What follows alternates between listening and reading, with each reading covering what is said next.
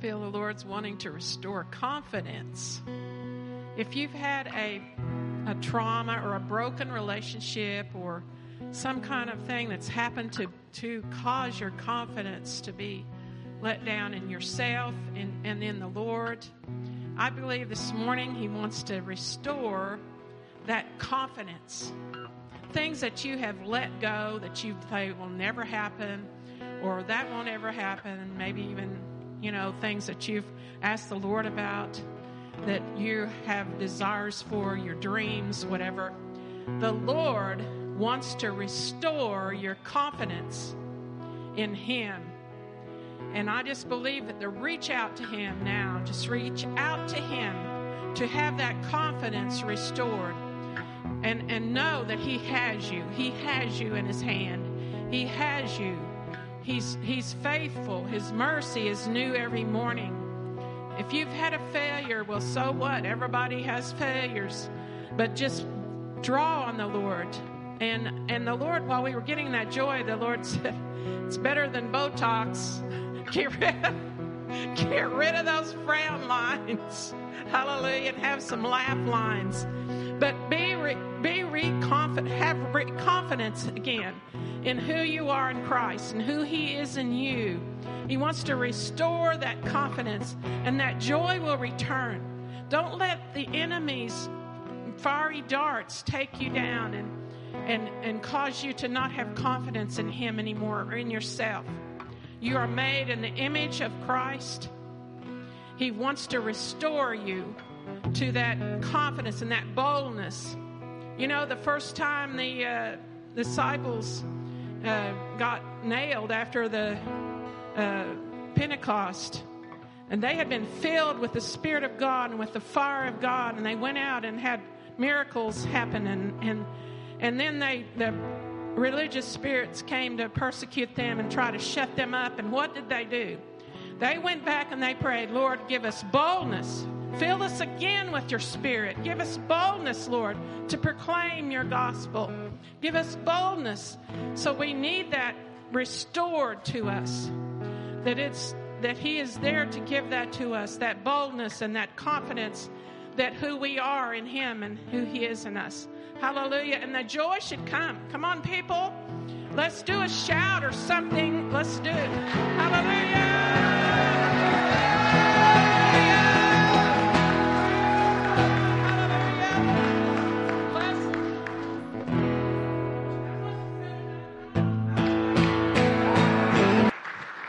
Awesome, thanks. Good morning, everyone. Okay, today's a great day. All right, I felt something to encourage you guys with. Does anyone in here today have a problem that's going on in their lives? Big or small? A problem, big or small?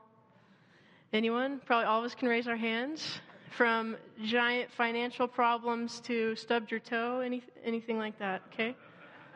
Well, I just wanted to encourage you today that the Father is the ultimate solution maker, that He actually has a solution even before there was a problem. Because He had a solution for the greatest problem of all time. He had an answer to the biggest mistake we have ever made, even before that mistake was made. Right? Because He gave Jesus before the foundations of the earth. He already had an answer even before there was a problem. So would you just receive that today, right now? So Father, we just thank You for Your solution. And we believe You. We look to You that You are far greater than any problem. That even if we mess up so bad that we can't fix it ourselves, that Father, You are willing to come Yourself and fix that problem because You sent Jesus for us. So we just receive Your solution today in Jesus' name. Amen. Okay, so we're going to continue from last week. Last week, I started a message called Representing a Generous Father, a More Than Enough Mindset. So was anyone not here last week? Quite a few. Okay. Well, I'm going to do a speedy review just to catch you up. And if you want to listen to the whole message, it's on the podcast. So what we did first last week was we wrote down what our dream inheritance for our kids would be. And we let ourselves dream big. So if we want to leave our kids land or a college fund or cars, what's in our hearts to leave our kids? And we know that our Father, He's a good Father, and He wants to give even bigger things to us, right? And we know that God wants to meet our needs, but what about our wants? Right, and we talked about that. I shared quite a few testimonies about how God came in and met desires in my heart that didn't matter, from bringing me coffee to just to shoes and random things like that, just to show me that He's a good Father, that He cares about and delights about every detail of our lives. So then we looked at the Word, and we saw that when Jesus met a need, He met it with more than enough.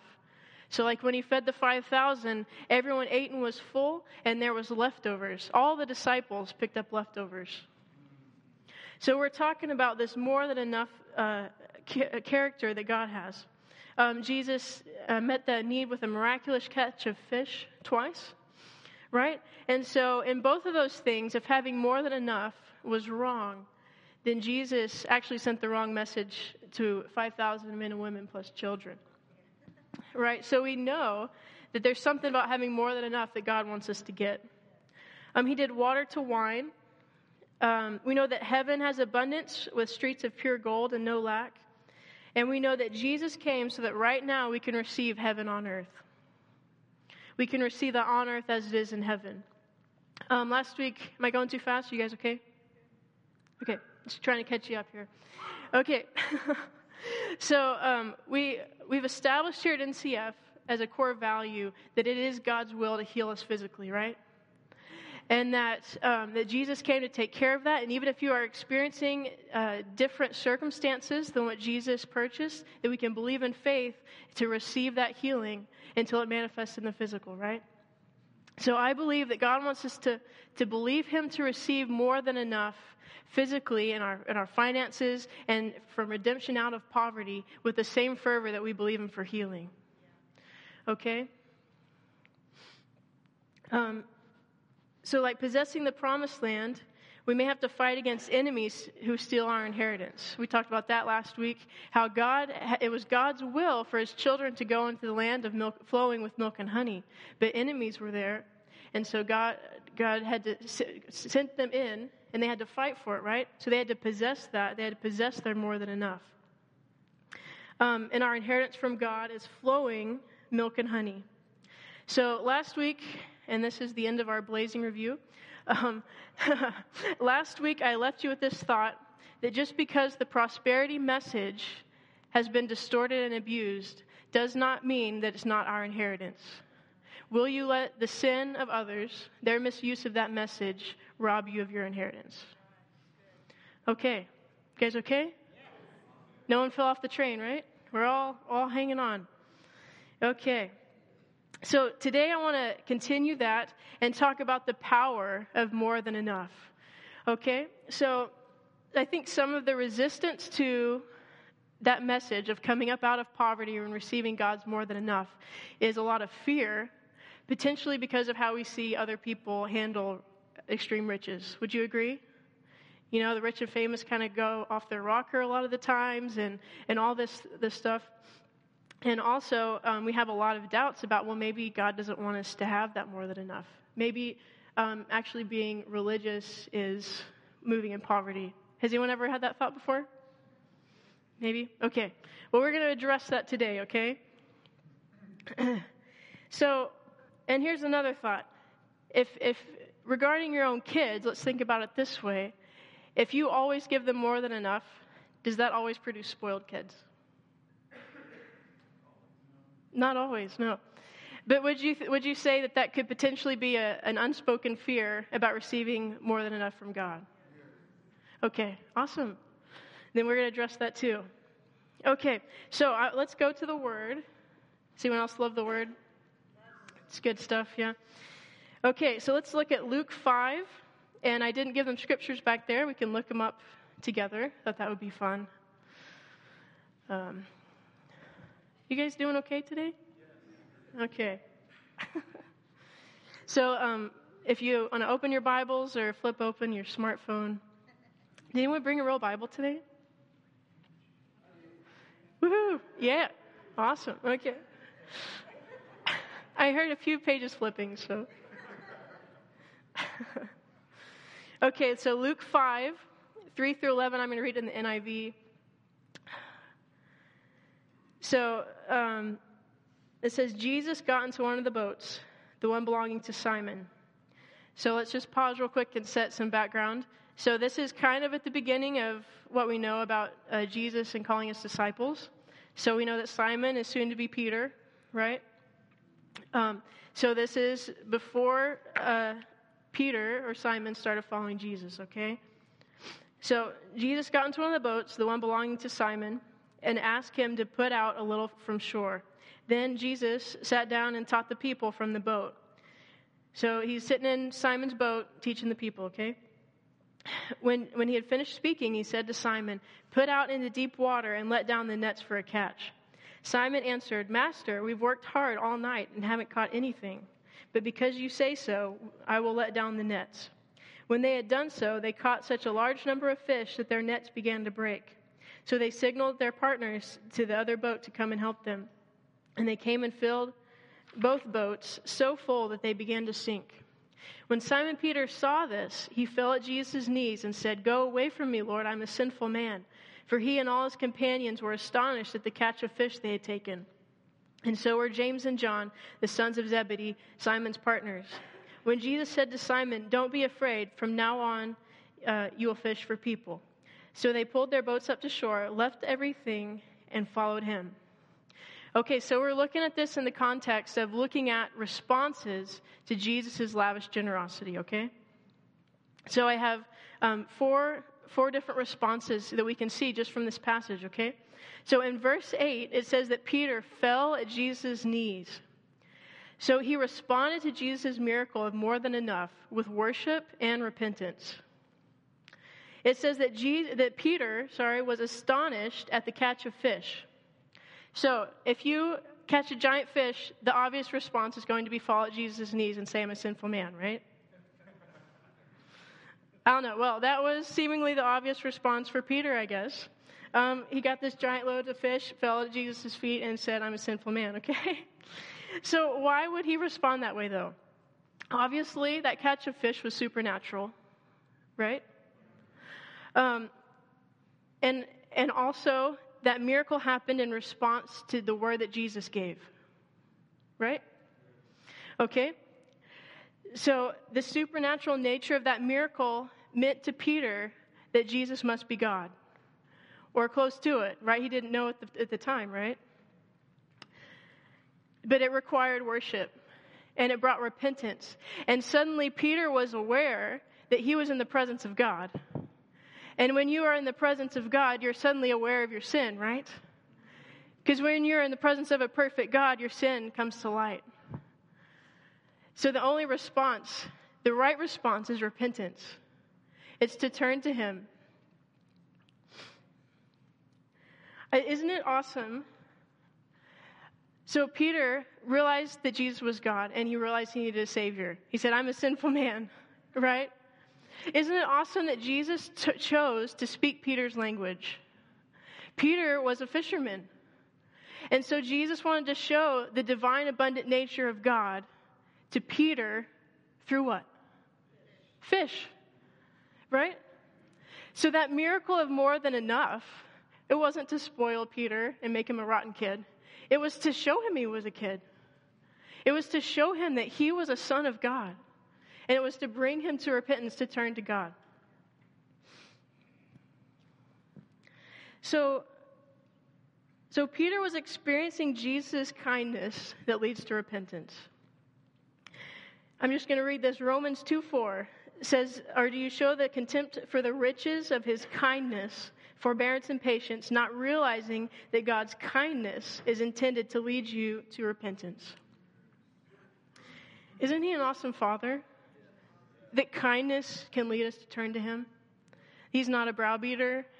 He's an extreme, lavish lover. So, and the cool thing about repentance is that repentance just means to turn to God. Right? That word for repentance just means to turn. And so it doesn't necessarily mean, for Peter here, it meant a full turn. Like a turning away from sin and turning to fully look at Jesus. But for you, the repentance might just be a change in mindset. It might be realizing that he wants to give you that abundance and turning your mindset to believe him fully for who he is. So the many times that I shared last week that God lavished his goodness on me, every single time it brought me to my knees. And I realized, God, you're so good. And for some reason, even the smaller things seem to have the bigger effect. You know? Even more than thousands of dollars and everything, for some reason it was the bringing me coffee. You know, the little things that don't matter. Because why would the God of the universe care about me having a cup of coffee that day? To me, it showed me his character. And the abundance that he was bringing was to reveal something about his character. So if you experience the goodness of God, maybe there's a part of your life he's wanting to turn to him. So that first response to Jesus' lavish, miraculous generosity is worship and repentance. The second is more than we deserve. So Peter realized that the catch of fish that he received was way more than he deserved, right?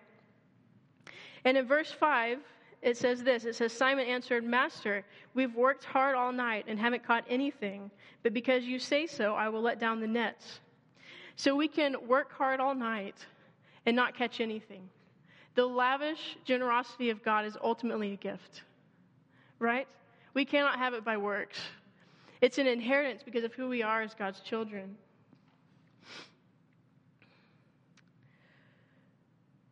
So Ephesians 2:4-10, I'm just going to read this one to you too. It says, because of his great love for us, God, who is rich in mercy, made us alive with Christ even when we were dead in transgressions. It is by grace you have been saved.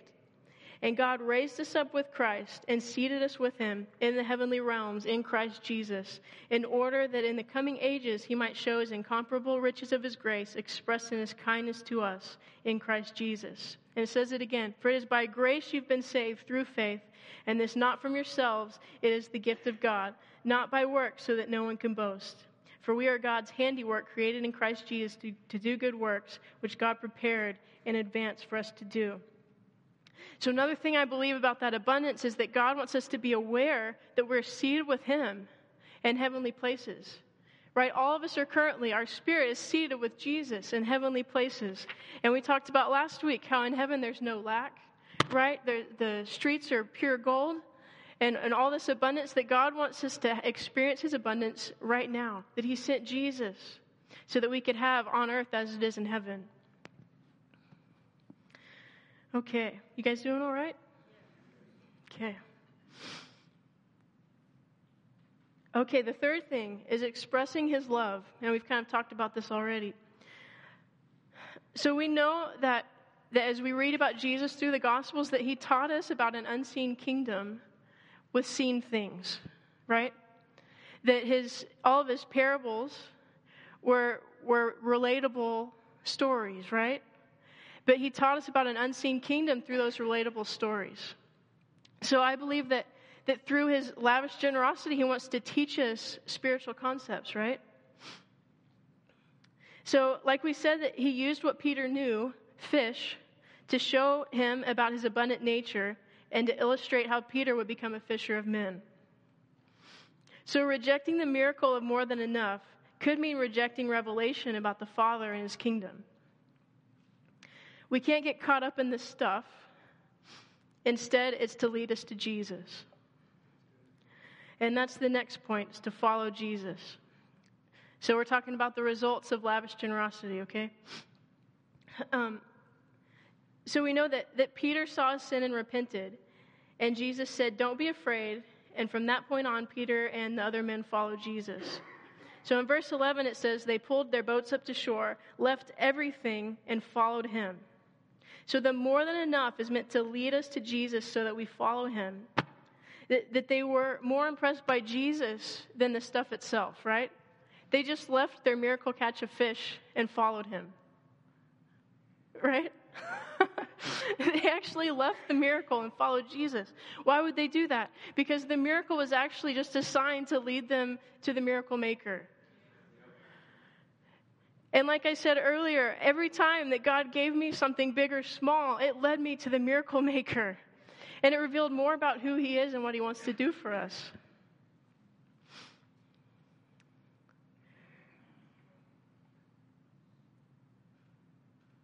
So last week I talked about a little story about when I received is more than enough.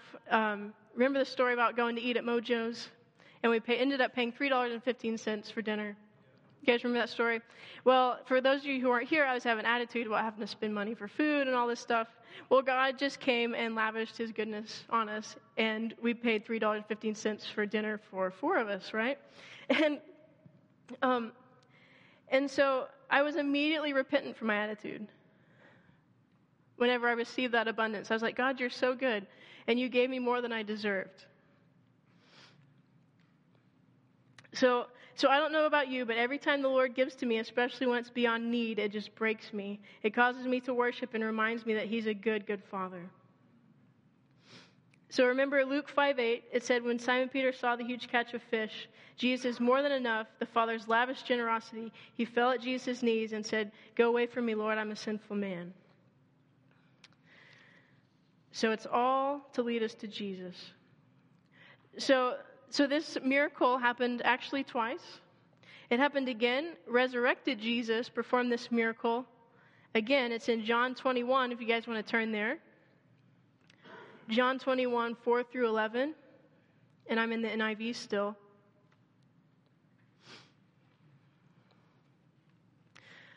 It says, early in the morning, Jesus stood on the shore, but the disciples did not realize that it was Jesus. He called out to them, friends, haven't you any fish? No, they answered. He said, throw your nets on the right side of the boat and you will find some. When they did, they were unable to haul the net in because of the large number of fish. Then the disciple whom Jesus loved said, it is the Lord. As soon as Simon Peter heard him say, it is the Lord, he wrapped his outer garment around him, for he had taken it off, and jumped into the water. The disciples followed in the boat, towing the net of fish, for they were not far from shore, about 100 yards. When they landed, they saw a fire of burning coals there with fish on it and some bread. Jesus said to them, bring some of the fish you've just caught. So Simon Peter climbed back into the boat and dragged the net ashore. It was full of large fish, 153, but even with so many, the net was not torn. So isn't it interesting? The first time Jesus does that miracle, he calls Peter. The second time he does the miracle, he reinstates Peter. Okay? So from the moment we're called, we receive the Father's more than enough. And Jesus will also perform that more than enough to remind us again who we are in him, to draw us back to him when we go astray. He doesn't want us to forget that he's the good Father, right, and that we're his kids. And the cool thing is that John, the disciple who Jesus loved, is what it says here, that John actually identified Jesus by that miracle of more than enough. Whenever the miracle happened, all of a sudden John realized, oh my gosh, that was the Lord. And then Peter jumped in the water and goes after Jesus. So it's also interesting that the second time, the nets didn't break. So I just have to think that maybe after all that time spent with Jesus, the disciples have expanded their capacity and realized what they could receive from God.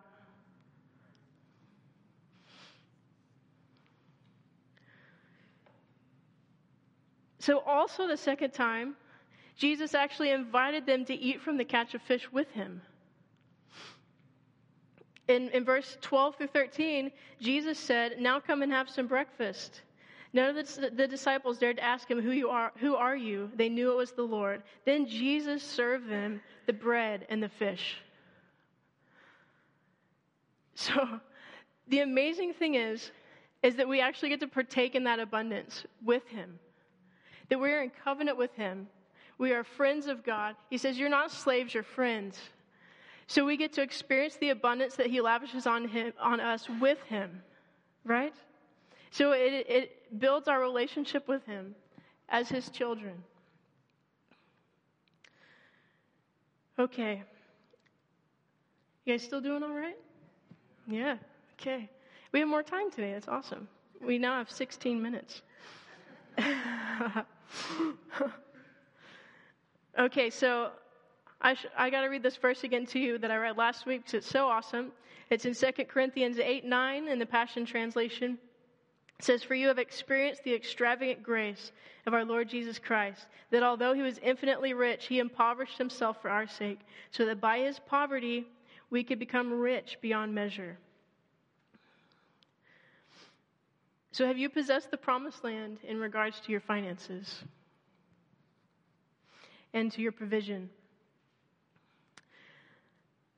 So we know that Jesus wants to do this. You guys agree with me? We've established that? Yeah. So like I said last week, whenever I started experiencing this abundance from God, I did have some questions. I had a few, but what about moments, thinking about the word? Because really, I would say some religion really builds a stronghold against that, saying that poverty is probably better. Okay, so let's address a few of those moments. Is that okay with you guys? So Jesus actually talked about money a lot. And there are several places, like I said, that you might even think, well, maybe poor is better. Has anyone ever been reading the Word and wondered that? I know I have. But the common thing that I found in every single story and time that Jesus addressed people about money, it actually was he was addressing the heart. That it was always a heart issue. That it was never the money itself. And just for the sake of time, we're not going to read these. But one of them is foxes have holes. That story. When the widow gave her penny. Then the rich young ruler. And even a New Testament example of Ananias and Sapphira. Now, in all of these, if you go back and look at them, Jesus was addressing the heart. Jesus knew that one thing that would keep the people from actually following him. And he addressed it. Because he knows the best for everyone is to follow him fully. And so, like with the rich young ruler, his thing was he wanted his stuff. And how many of you know we all have our thing? Well, for the rich young ruler, it just happened to be stuff. So Jesus said, okay, I can take care of that. Just go sell your stuff, and then you can follow me. Right? But for someone else, like for me, God was like, hey, I'm going to start giving you stuff. Why? Because the thing that was keeping me from receiving fully what he had was not wanting to receive his stuff. It was a poverty mindset. So God wants to address that heart issue. And I want to look at Ananias and Sapphira real quick because it's a really good one about talking about the heart. It's in Acts 5, 3 through 4. You can turn there if you'd like to. I'm going to read out of the New Living. It says, then Peter said, so this is after, you guys know the story, right? Ananias and Sapphira, they were ones that dropped dead. How could you forget that story, right? So this is after it happened, okay? And Peter said, Ananias, why have you let Satan fill your heart? You lied to the Holy Spirit and you kept some of the money for yourself. This is the big part. The property was yours to sell or not to sell as you wished. And after selling it, the money was also yours to give away.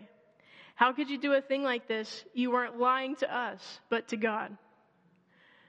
So Peter said straight up, the money and the property was not the deal. The deal was your heart and the sin you committed from your heart, right? Again, Matthew 26, 7 through 13. This is about the woman pouring the expensive perfume on Jesus. Again, Jesus sees the heart when the disciples only saw the surface. So this says, while he was eating, a woman came in with a beautiful alabaster jar of expensive perfume and poured it over his head. The disciples were indignant when they saw this. What a waste, they said. It could have been sold for a high price and the money given to the poor. But Jesus, aware of this, replied, why criticize this woman for doing such a good thing to me? You will always have the poor among you, but you will not always have me. And then I won't read the rest there.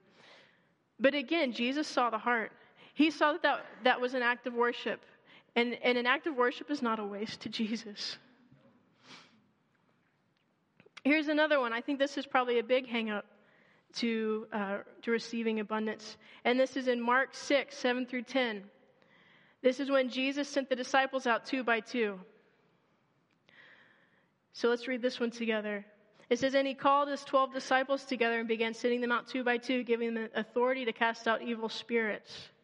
Here's the catchy part. It said, he told them to take nothing for their journey except a walking stick. No food, no traveler's bag, no money. He allowed them to wear sandals, but not to take a change of clothes.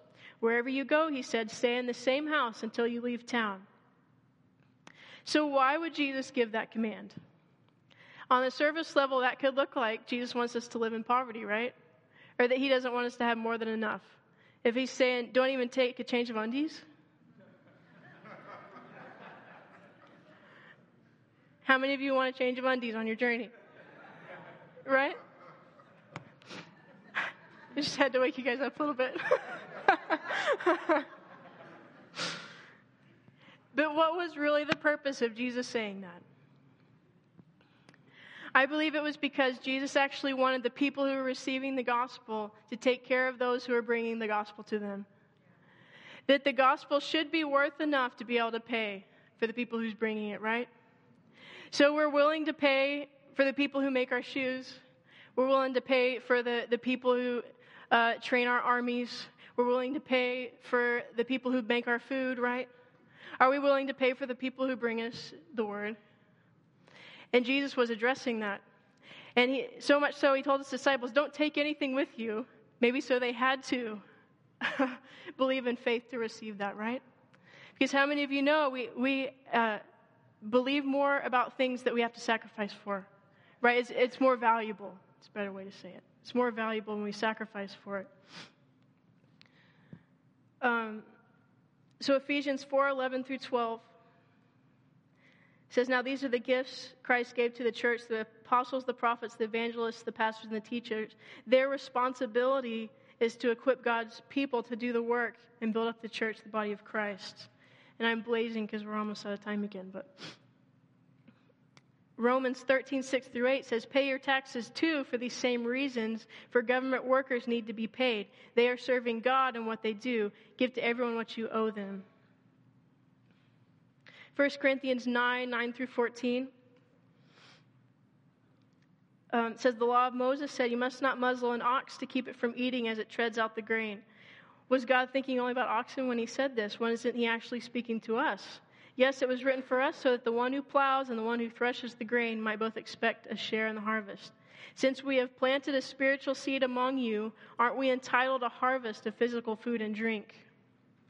If you support others who preach to you, shouldn't we be given a greater right to be supported? And if you skip down, it says, in the same way, the Lord ordered those who preach the good news should be supported by those who benefit from it. I'm not saying that to say you need to pay Pastor CJ more, okay? I'm saying that to address that Jesus was, that the reason for Jesus sending them out 2 by 2 with only some sandals.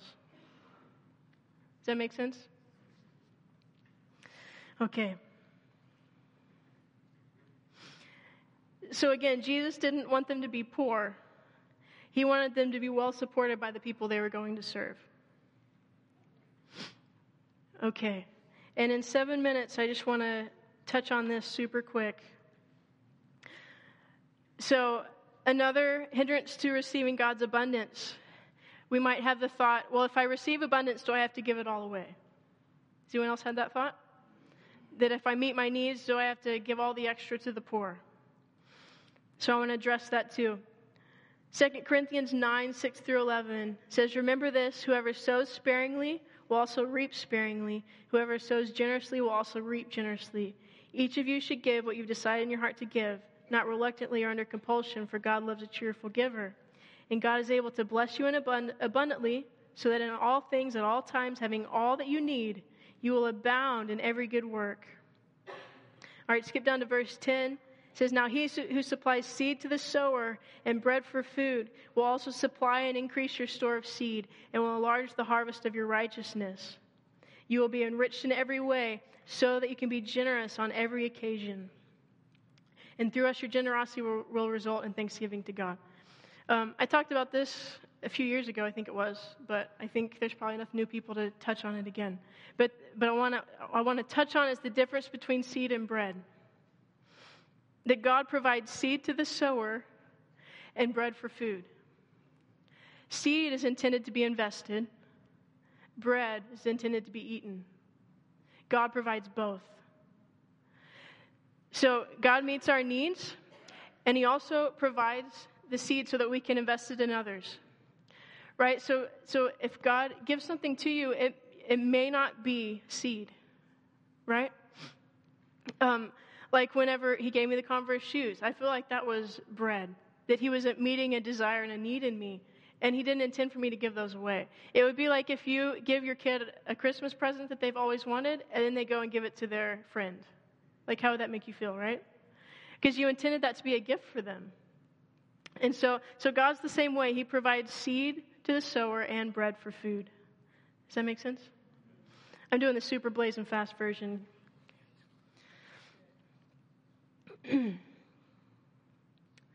Another thing I want to touch on, just that is an awesome concept, is that God provides everything you need and extra so that you can be generous. And we've had multiple times whenever we have decided in our heart to give something, and then God provides the seed to be able to do that. Like last week I talked about the story. It was a desire of my heart to do a meal for my worship team, and I didn't have the seed to do that at that time. I didn't have the finances or the means to do that. And so I was like, God, you provide the seed to the sowers. And I've decided in my heart to give this. And so he did. He provided that seed, and I was able to invest that. Okay.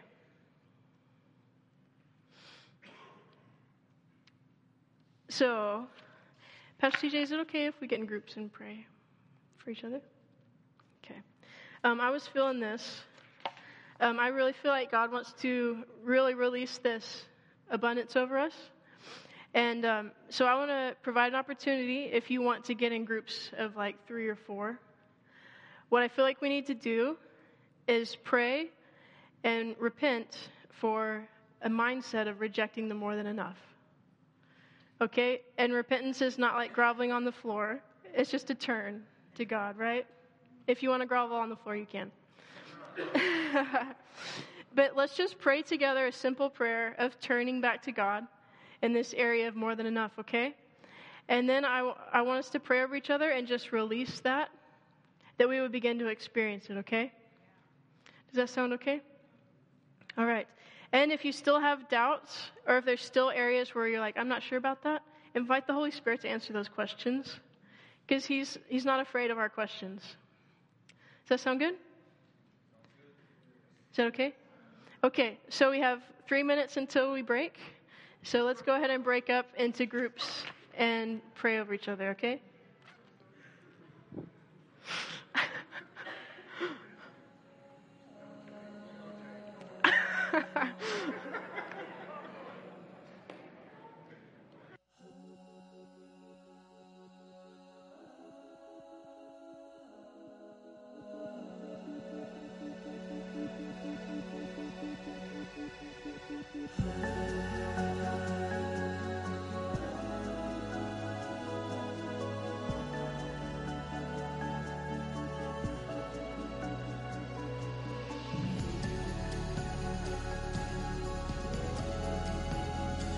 Said this is a very controversial message, and this is one of those controversial messages, but I want to ask you this question. What is your posture concerning this word? Are you reacting to it, or are you responding to it? And it's important because if you're reacting, in other words, when she's sharing things and you're reacting by saying, well, what about this? What about this? What about this? And you're throwing up all these things, reacting to what she's saying instead of saying, Father, what are you wanting to teach me? Because if you deal with, and I've dealt with this for many, many years, probably the majority of the years of my life, a poverty mentality, where I begin to see money as evil and people who had lots of money as evil. Now that may sound crazy, but because of religiosity and all that kind of stuff, your mindset can get to a place to where you reject what God is wanting to do. And you can say, well, this is out of balance. Well, every message we preach is going to be out of balance because we can't preach the entire message of God, right? And so I just want to encourage you. I believe the Father is wanting to bring you to a greater place of understanding of His goodness. And so I challenge you, as your pastor this week, to listen to the message again. It'll be on the podcast, with a responsive attitude and say, Holy Spirit, what are you wanting to show me? First, repent of any negative reactions. And if you have questions, God is not afraid of your questions. And please come and talk to us leaders. Or talk to Kalyn and say, well, are you saying this and this and this? And I think if you hear her heart and everything, you'll see that, oh, okay, it's not the negative things we think a lot. So please come and ask those questions instead of reacting. And then let's also protect our relational environment and not go away talking about the message and talking about Kalyn in a negative light if you disagree with the message. If you disagree and wholeheartedly believe this is not of God, pray for us and not gripe against us. Amen? So, Father, we thank you that you are so good. We thank you that you're revealing yourself to us more and more because you're so amazing. And everyone in here is so amazing because you love us that way. And we open our hearts to you to respond to your word, whatever it is. And it happens to be this word this week and last week about your generosity towards us. And so we open our hearts to receive what you want to teach us and show us through your message. And we invite you, Holy Spirit, to do that in Jesus' name. Amen. God bless you. You guys have a great week.